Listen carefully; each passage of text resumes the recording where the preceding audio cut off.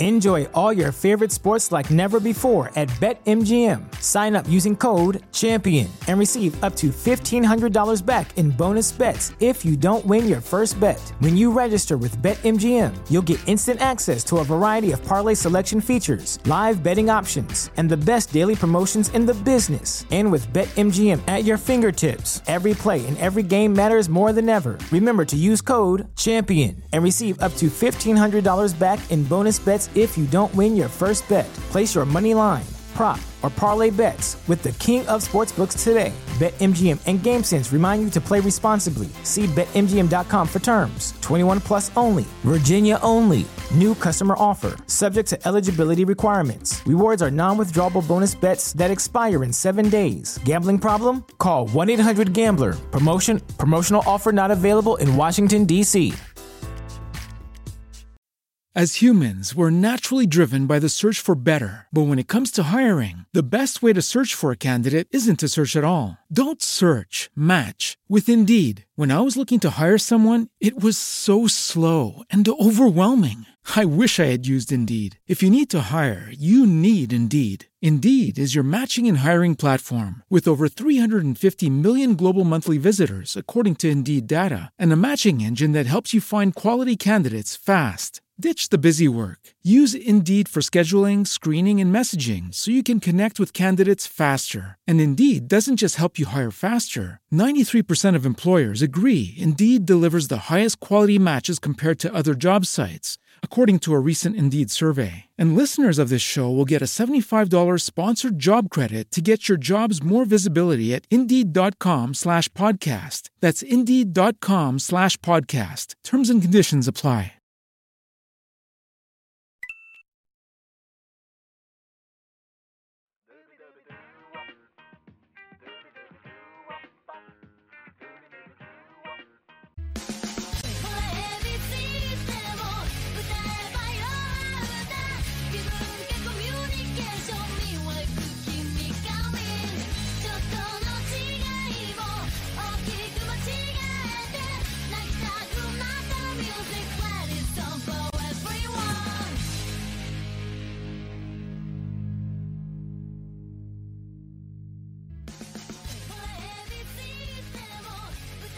Buenas y bienvenidos fanáticos de la lucha libre. Avi Morales aquí para otra edición de Radio Estelar.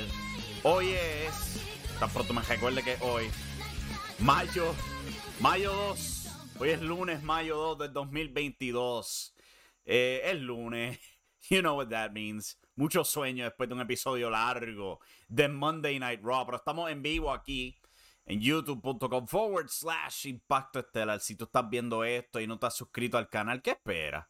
Suscríbanse al canal, denle like al video, denle a la campanita de notificaciones, así saben cuando nos vamos en vivo. Vamos a estar hablando hoy de todo lo pasado durante Monday Night Raw, el último Raw antes de WrestleMania Backlash, al igual que varias notas de noticias que han surgido entre hoy y durante el fin de semana. Quería tocar un poco el tema de los luchadores despedidos el pasado viernes. No tuve esa oportunidad el viernes, o sea que lo vamos a cubrir hoy.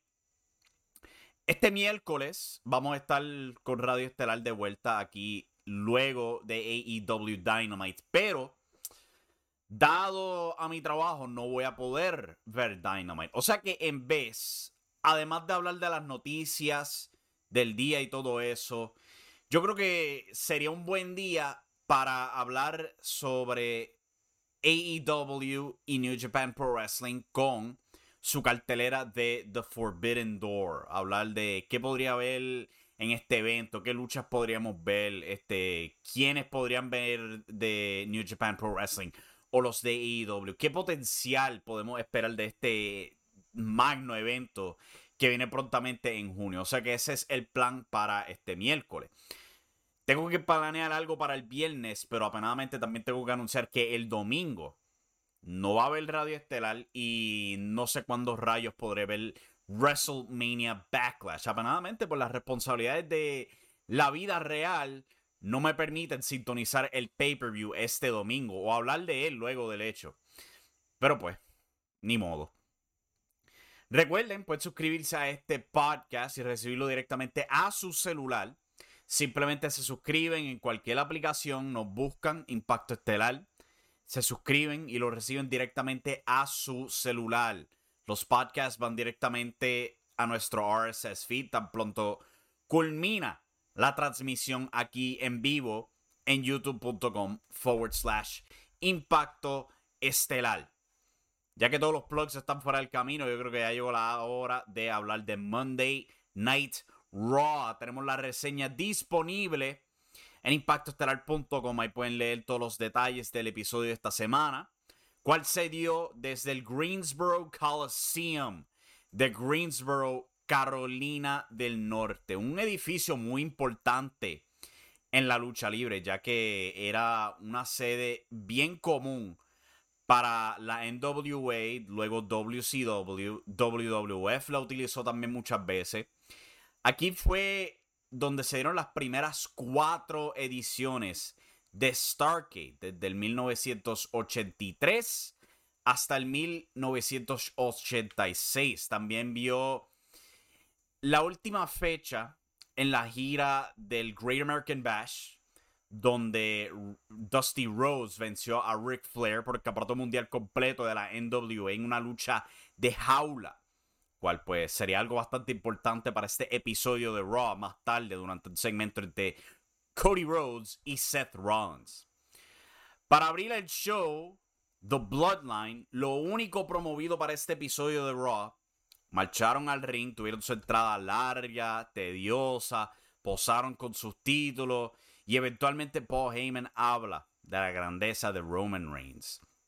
Roman toma el micrófono, él pide que Greensboro lo reconozcan, como él tanto dice, cuando de repente Randy Orton y Matt Riddle atacan a los Usos con RKOs.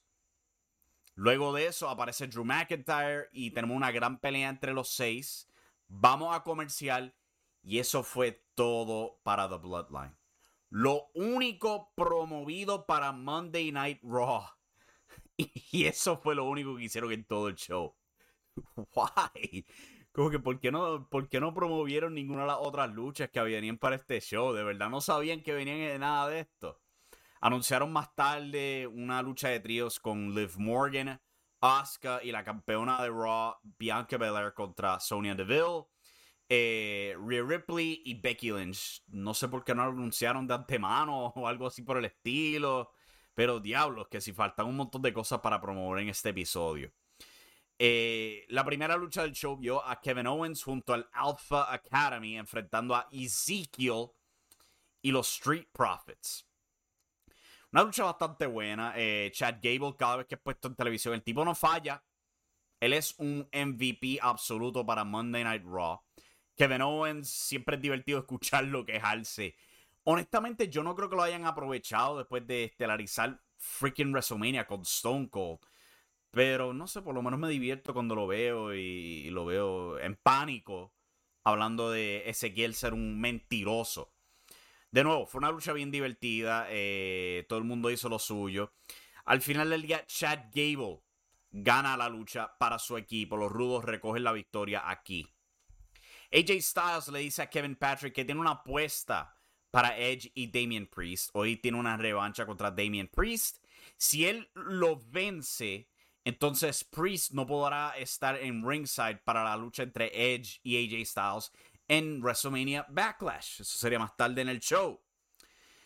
Sonya Deville se queja con Adam Pearce. Aparentemente ella está siendo investigada por su comportamiento antiprofesional, cual es como que... ¿Really? ¿Ahora se dan cuenta de ese problema? Whatever. Veer Mahan enfrenta a un luchador local llamado Bert Hansen, quien es entrevistado por Byron Saxton. Esto fue bien, pero bien parecido a cuando Braun Strowman estaba teniendo squashes en Monday Night Raw. Están buscando a su James Ellsworth. Yo no creo que lo vayan a conseguir, honestamente. Este Bert Hansen habló de trabajar en un restaurante justo al otro lado de la calle del Greensboro Coliseum y que su sueño era competir en Monday Night Raw. Su sueño no duró 3 minutos. Fue aplastado absolutamente por Veer Mahan. Lo tumbó con su lazo, le aplicó el cervical clutch, lo rindió Y después de la lucha, le aplicó el cervical clutch de nuevo. Veer Mahaan, damas y caballeros. Edge y Damian Priest, conocidos ahora como Judgment Day, pay-per-view retirado de la WWE, van al cuadrilátero. Edge toma el micrófono. Él se burla de la gente de Greensboro, llamándolos jíbaros, no saben contar, son un chorro de lemmings, y después explica que son lemmings. Son unos roedores que cuando son agrupados tienen una tendencia de tirarse por riscos. Hay video de eso. Yo lo que me di cuenta viendo esta promo es que ya por segunda semana consecutiva Edge abandona todo este personaje oscuro y simplemente vuelve a ser el rudo burlón que él era en el 2007, en el 2008, el 2009. Su época más exitosa. Y yo estoy totalmente de acuerdo con esa idea. Porque este personaje semi-Undertaker con las luces apagadas, la luz púrpura y todo eso no estaban funcionando para mí. Para mí era absolutamente estúpido. Lo único que hacía era frustrarte cuando las luchas no se cumplen. O sea, no estaba funcionando con Bray Wyatt, no estaba funcionando con Aleister Black, no estaba funcionando con Edge tampoco. Edge funciona mucho mejor simplemente burlándose de la gente. Y funcionó aquí, la gente lo odió. Él es un experto en eso. Vamos con lo que él sabe. Y pues es notable el cambio de personaje con Edge. Ya como que el ministro oscuro ha desaparecido y Edge simplemente es otro burlón como era antes. Y yo no critico eso para nada. Es mucho mejor. Damian Priest y AJ Styles tuvieron su revancha. Hace semanas atrás estos dos se enfrentaron y la lucha estúpidamente terminó con una luz púrpura encima de Damian Priest y unos bizarros ojos estilo anime apareciendo por encima de Priest. Absolutamente estúpido. Esto fue mucho mejor. Los dos tuvieron la lucha que todo el mundo sabe que pueden tener. Brillaron aquí. Priest tiró a AJ Styles contra el poste. AJ claramente tiene el hombro malo y trabajaron dicho hombro. Priest trató todas sus movidas grandes, incluyendo Razor's Edge. AJ logró sobrevivir todo, sobrevivió a interferencia de Edge y planchó a Damian Priest con una cazadora. Ahora Damian Priest no puede estar en WrestleMania Backlash durante la lucha contra Edge. Rápidamente él y Edge atacan a AJ Styles cuando aparece Finn Balor. Él espanta a Edge, le tira a Damian Priest del cuadrilátero y después tenemos un Too Sweet entre el fundador del Bullet Club y su segundo líder. Ustedes sabían que la semana pasada fue el aniversario de la formación del Bullet Club. Casi 10 años, vamos para 9 años de la existencia de este maldito grupo. Eso es increíble. Y aquí vemos no sé si es tributo por parte de la WWE. Solamente se han robado como 15 miembros de ese grupo. Pero celebraron aquí juntos los primeros dos líderes del Bullet Club. Aquí vamos a ver si vamos a ver una agrupación aquí entre AJ y Balor o qué va a pasar. Luego de eso tuvimos Miz TV, donde The Miz quería entrevistar a Mustafa Ali. El micrófono de Ali no funciona, la música de Ali es entrecortada. Todo esto claramente un plan de The Miz para mortificar a Ali. No lo deja hablar.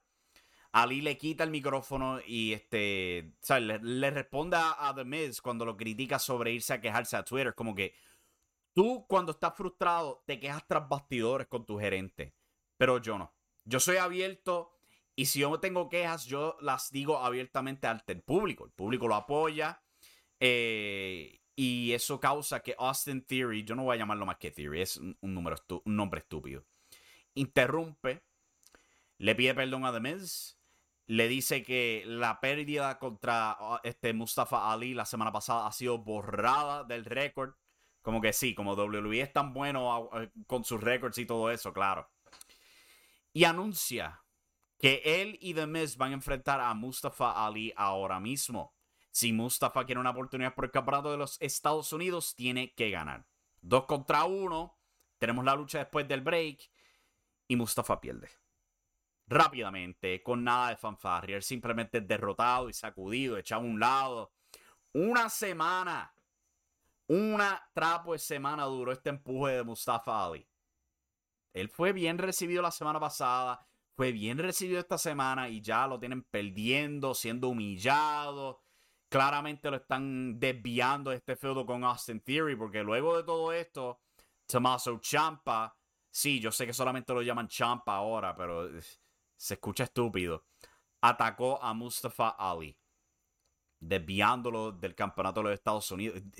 Una atrapo de semana duró esto. Es impresionante lo rápido que se rindieron con Mustafa Ali de nuevo. De nuevo, no es la primera vez, no es la segunda vez, ya son como que 3 veces. 3 veces que se rinden con este hombre. ¿Para qué diablo lo quiere entonces? ¿Por qué no lo despidieron y ya? Diablo, y cuando hablemos de todos esos despidos, lo que han hecho con Mustafa Ali, lo que se ha reportado que han hecho con Roderick Strong, como que qué miserable esta empresa de verdad. Es como que tú pides despido y es como que, ahora no te vamos a despedir a ti. Te vamos a mantener aquí. Qué fastidio, de verdad. Vimos a Dana Brooke retando a Nikki Ash por el campeonato 24/7. Esto no duró ni 2 minutos. No fue bueno. El segmento de antemano tampoco dio risa. Es mala comedia usual de WWE. Después de todo esto, R-Truth, Tamina, Akira Tozawa, Dana Brooke recuperó el título 24/7, por si acaso no lo sabían. Por si era importante saberlo.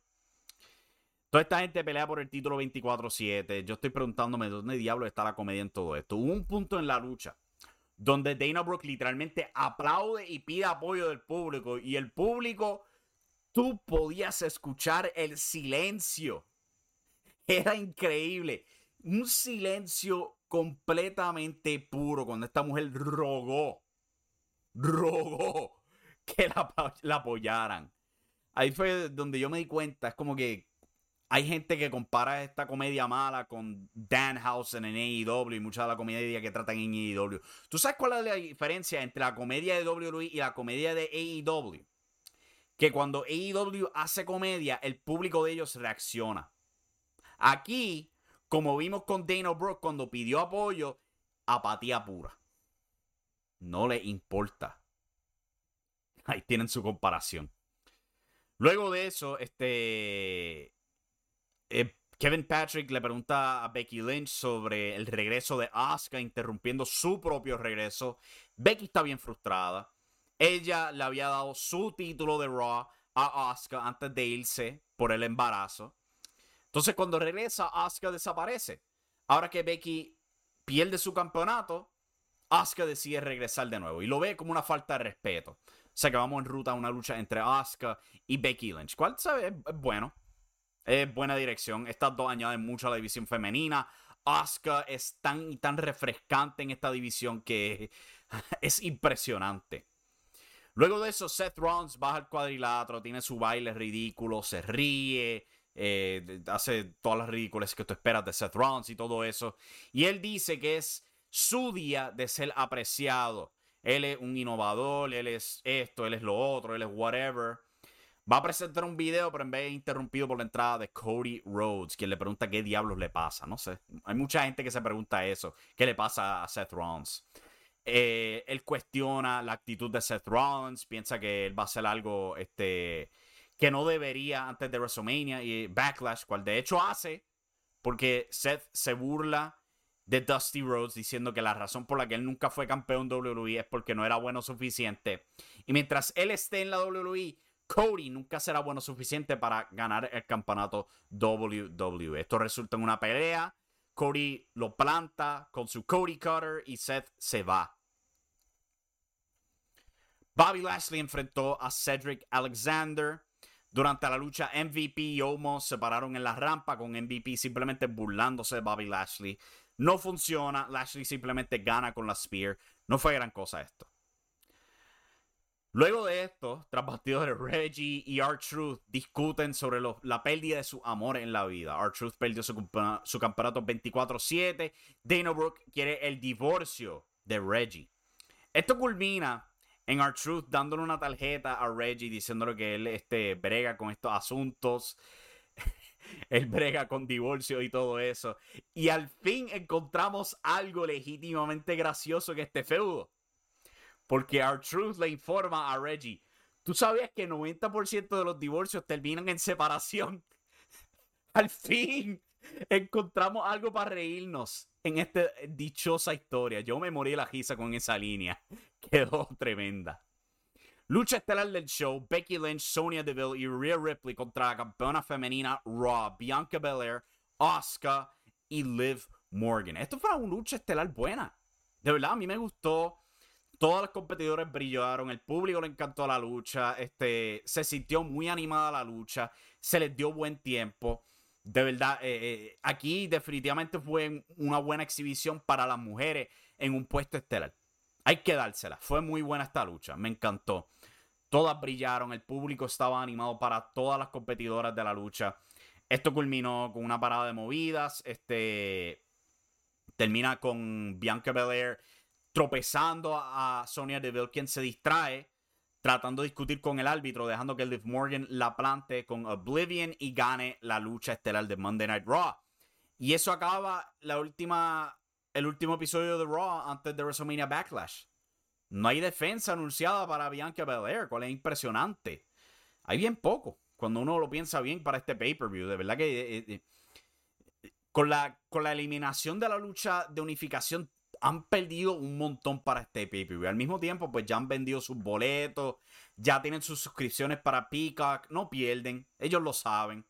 Y muy probablemente están guardando las luchas grandes para sus shows en estadios. O sea, Money in the Bank se reportó hoy que no está moviéndose muy bien la venta de boletos. O sea que muy probablemente vamos a ver ahí la lucha de RK Bro y los Usos. Probablemente ahí vamos a ver la primera lucha grande de Bianca Belair. Y probablemente Roman Reigns contra Drew McIntyre. Pero eso resulta en que este pay-per-view no sea nada interesante. Pero pues, vamos a tomar el primer break del show. Vamos a regresar a hablar de los despidos de la WWE este pasado viernes. Al igual que otras notas y noticias en el mundo de la lucha libre. Esto es Radio Estelar y regresamos en brevecito. Dimos una batalla ahí con Aaron Fry, que de hecho es irónico porque yo me mudé acá a Georgia y yo estaba entrenando, yo entreno en el Fitness. Y de momento yo veo que este tipo como que me está gritando, me dice algo y como que cuando me viro, como que me toca, era el mismo Aaron Fry. Y yo, what are you doing here? Man, I already live in Georgia. Vivo aquí en Georgia, ¿en serio? Somos vecinos. Pues yo me mudé aquí hace poco. Pues ahora mismo encontró a Aaron Fry en el gimnasio todo el tiempo. Mira qué locura. Sí, y eso fue después de que hicieron la pareja. Sí, no, meses después. Wow, yo me mudé acá en Georgia. Entonces. Sí, es loco. No, y si te digo, yo veo gente de Impact a cada rato. Parece que esta zona veo mucho de Impact, he visto el Ring of Honor. So, que esta zona también es bastante hot en cuanto a lucha libre. Es una de las razones por las cuales me mudé acá en Georgia, porque yo decía, contra, tengo más booking acá en Georgia, estoy más cerca de lo que es Jersey, York, Philadelphia, Chicago. So, nada, vamos a seguir moviéndonos, y si me tengo que volver a moverme, lo voy a hacer porque, mira, baby, lo más difícil que me costó fue irme de Puerto Rico. Ahora...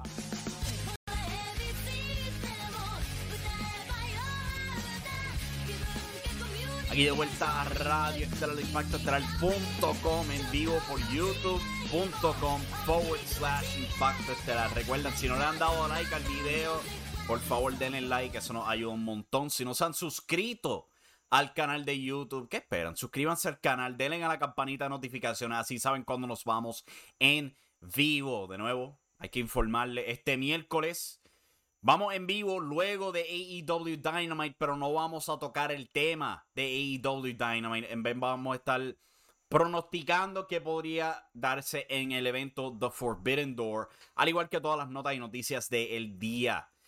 El viernes no sabemos qué tenemos planeado, pero vamos a ir en vivo después de SmackDown.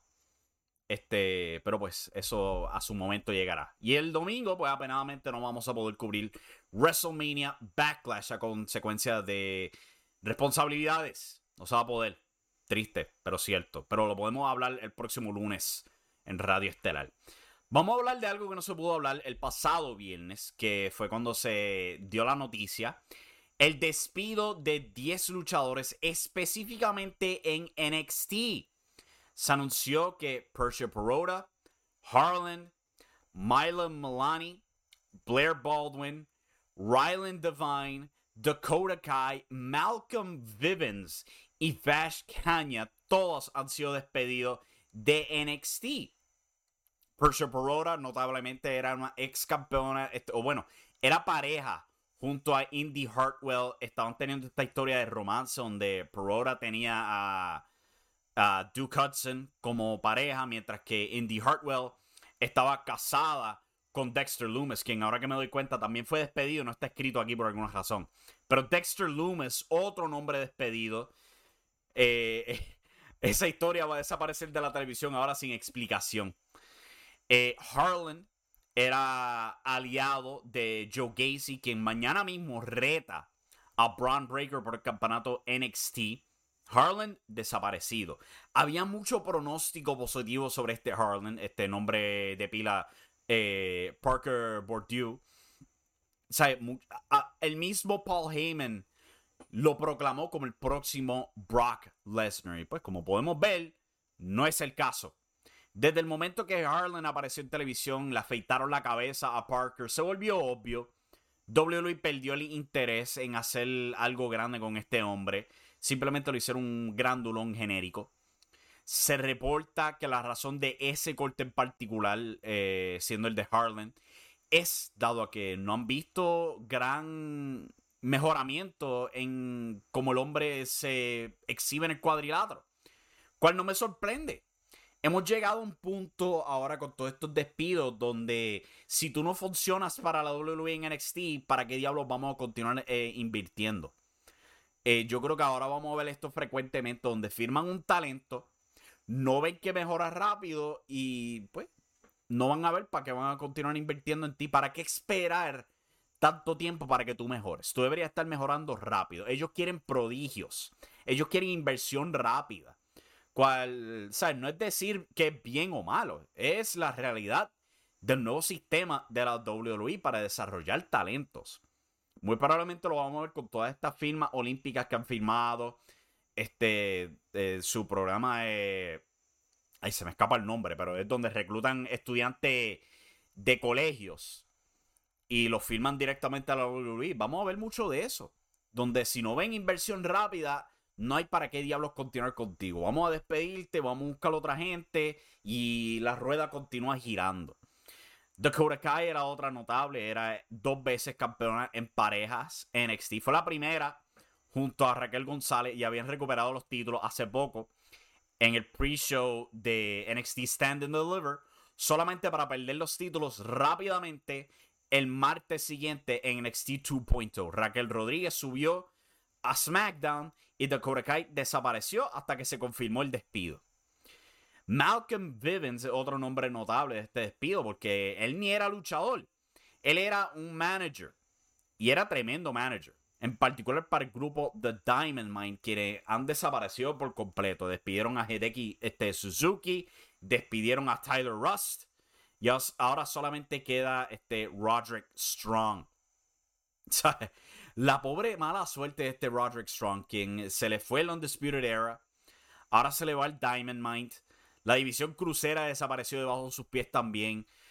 Y se reportó hoy por Fightful Select que Roderick Strong en varias ocasiones ha perdido su despido de la WWE.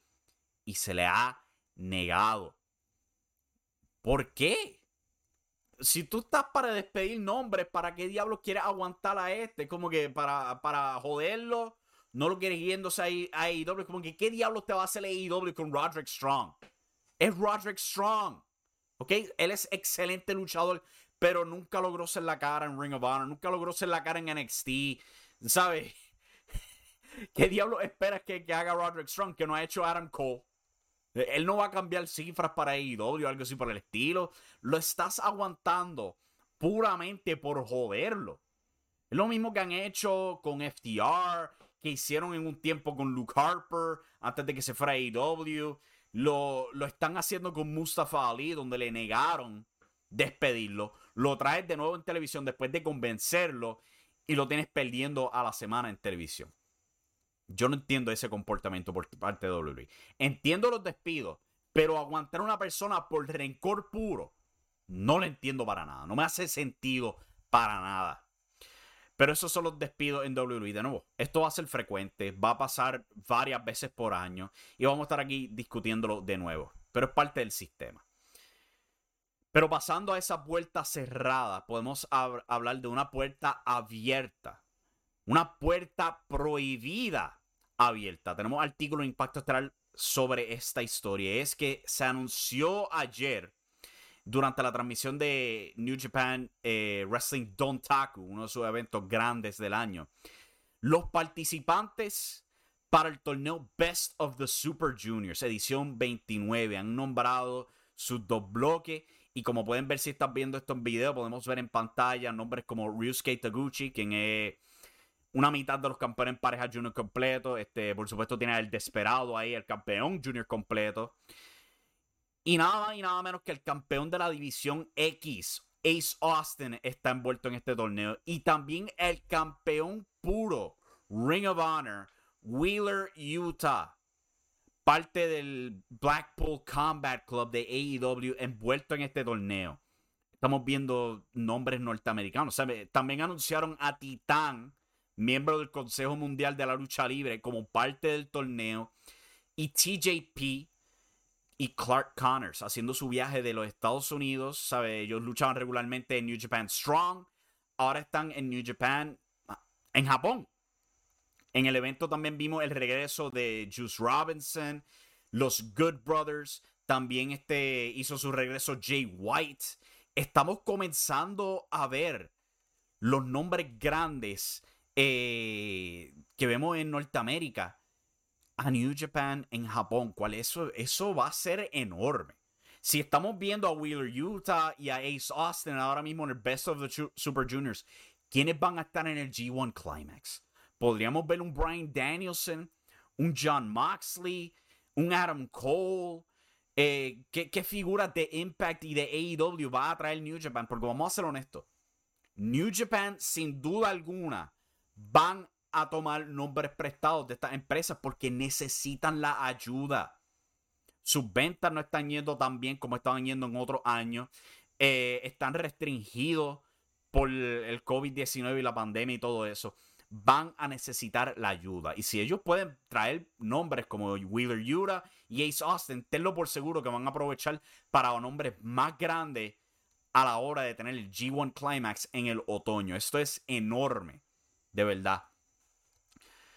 Continuando aquí con las noticias, antes de concluir, tenemos esta noticia para Puerto Rico. Y es que CWA va a tener un evento en el distrito T-Mobile en San Juan. Esto es otro evento gratuito por parte de la CWA. Es un evento auspiciado por el mismo distrito T-Mobile. Y los otros, mala mía, me estoy tartamudeando aquí. Y los otros auspiciadores de la CWA. O sea, la idea es entretener cualquier turista que pase para este evento, atraer el público de lucha libre para que coman y todo eso. Pero este sería el segundo evento de CWA auspiciado completamente. Lo vimos en el previo evento de Tiempos de Guerra, en el 24 Marketplace, cual fue totalmente gratis. Y ahora los vemos experimentando en otro local que, ¿sabe? Por mucho tiempo se pensaba que jamás en la vida íbamos a ver un evento de lucha libre en el distrito T-Mobile. Porque pues tienes que pagar para entrar ahí. Y se estimaba que pues tendrías que pagar doble. No tan solo para la entrada del distrito, pero también para el boleto del evento. Como que CWA encontró la manera de darle la vuelta a todo ese asunto. Y ahora van a tener este evento en vivo este mismo jueves, 5 de mayo, celebrando 5 de mayo, supongo, en el distrito T-Mobile. Eso es bastante grande, diría yo. He escuchado bullicios de gente ahí en CWA que están bastante motivados por esta dirección que han estado tomando. Y mañana pues vamos a publicar el artículo donde hay movimiento positivo en los ratings para CWA. O sea que estén pendientes a eso. Para culminar el show, pues IWA ha anunciado que hoy PR Tickets va a estar bregando la situación del pay-per-view. Los problemas que hubieron el pasado sábado con juicio final y todo eso. Sabio Vega se expresó en las redes, demostró frustración cual en parte yo lo entiendo por la situación y todo eso, la reacción extrema de los fanáticos. Pero al mismo tiempo, no sé, yo estoy de dos lados con ese asunto. Pero pues vamos a ver qué pasa con toda esa situación. Si tienen que hacer reembolsos o si pueden hacer make good para los fanáticos o algo así por el estilo. Pero, ¿sabes? Se dijo que van a haber problemas con el pay-per-view haciéndolo en vivo. Y eso mismo pasó. Pero todo lo mejor para la gente que ordenó ese pay-per-view. A ver qué pasa con todo eso. Para culminar el show, ya publicamos en ImpactoEstelar.com una reseña del evento Intimidation Games de MLW. Una reseña rápida cubriendo ese show de lucha libre disponible por YouTube. Vimos la lucha estelar de Alexander Hammerstone defendiendo el campeonato mundial de la MLW contra Jacob Fatu y Max Kruger. Una tremenda lucha. Al igual que Gino Medina, Ares y Mini Abismo Negro contra Casey Navarro, Aramis y Microman, el luchador que no pasa ni de 2 pies de altura, en un show que fue grabado en la semana de WrestleMania. Esa reseña está disponible en ImpactoEstelar.com.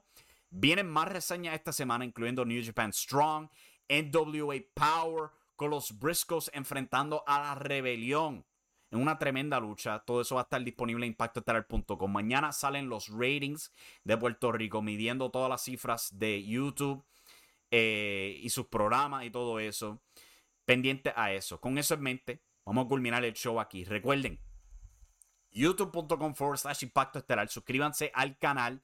Denle a la campanita de notificaciones. Si no se han suscrito al podcast, eso nos ayuda un montón también. Búscanos en cualquier aplicación como Impacto Estelar y reciben el podcast directamente a su celular tan pronto culminamos aquí en YouTube. Regresamos el miércoles, como ya dije, hablando de las noticias y pronosticando Forbidden Door, el pay-per-view cruzado entre All Elite Wrestling y New Japan Pro Wrestling. De nuevo, con eso culminamos el show. Hasta la próxima, mi gente. Se me cuidan. Muchas gracias por sintonizar. Y recuerden que la acción está en la lucha libre. As humans, we're naturally driven by the search for better. But when it comes to hiring, the best way to search for a candidate isn't to search at all. Don't search, match with Indeed. When I was looking to hire someone, it was so slow and overwhelming. I wish I had used Indeed. If you need to hire, you need Indeed. Indeed is your matching and hiring platform with over 350 million global monthly visitors, according to Indeed data, and a matching engine that helps you find quality candidates fast. Ditch the busy work. Use Indeed for scheduling, screening, and messaging so you can connect with candidates faster. And Indeed doesn't just help you hire faster. 93% of employers agree Indeed delivers the highest quality matches compared to other job sites, according to a recent Indeed survey. And listeners of this show will get a $75 sponsored job credit to get your jobs more visibility at Indeed.com/podcast. That's Indeed.com/podcast. Terms and conditions apply.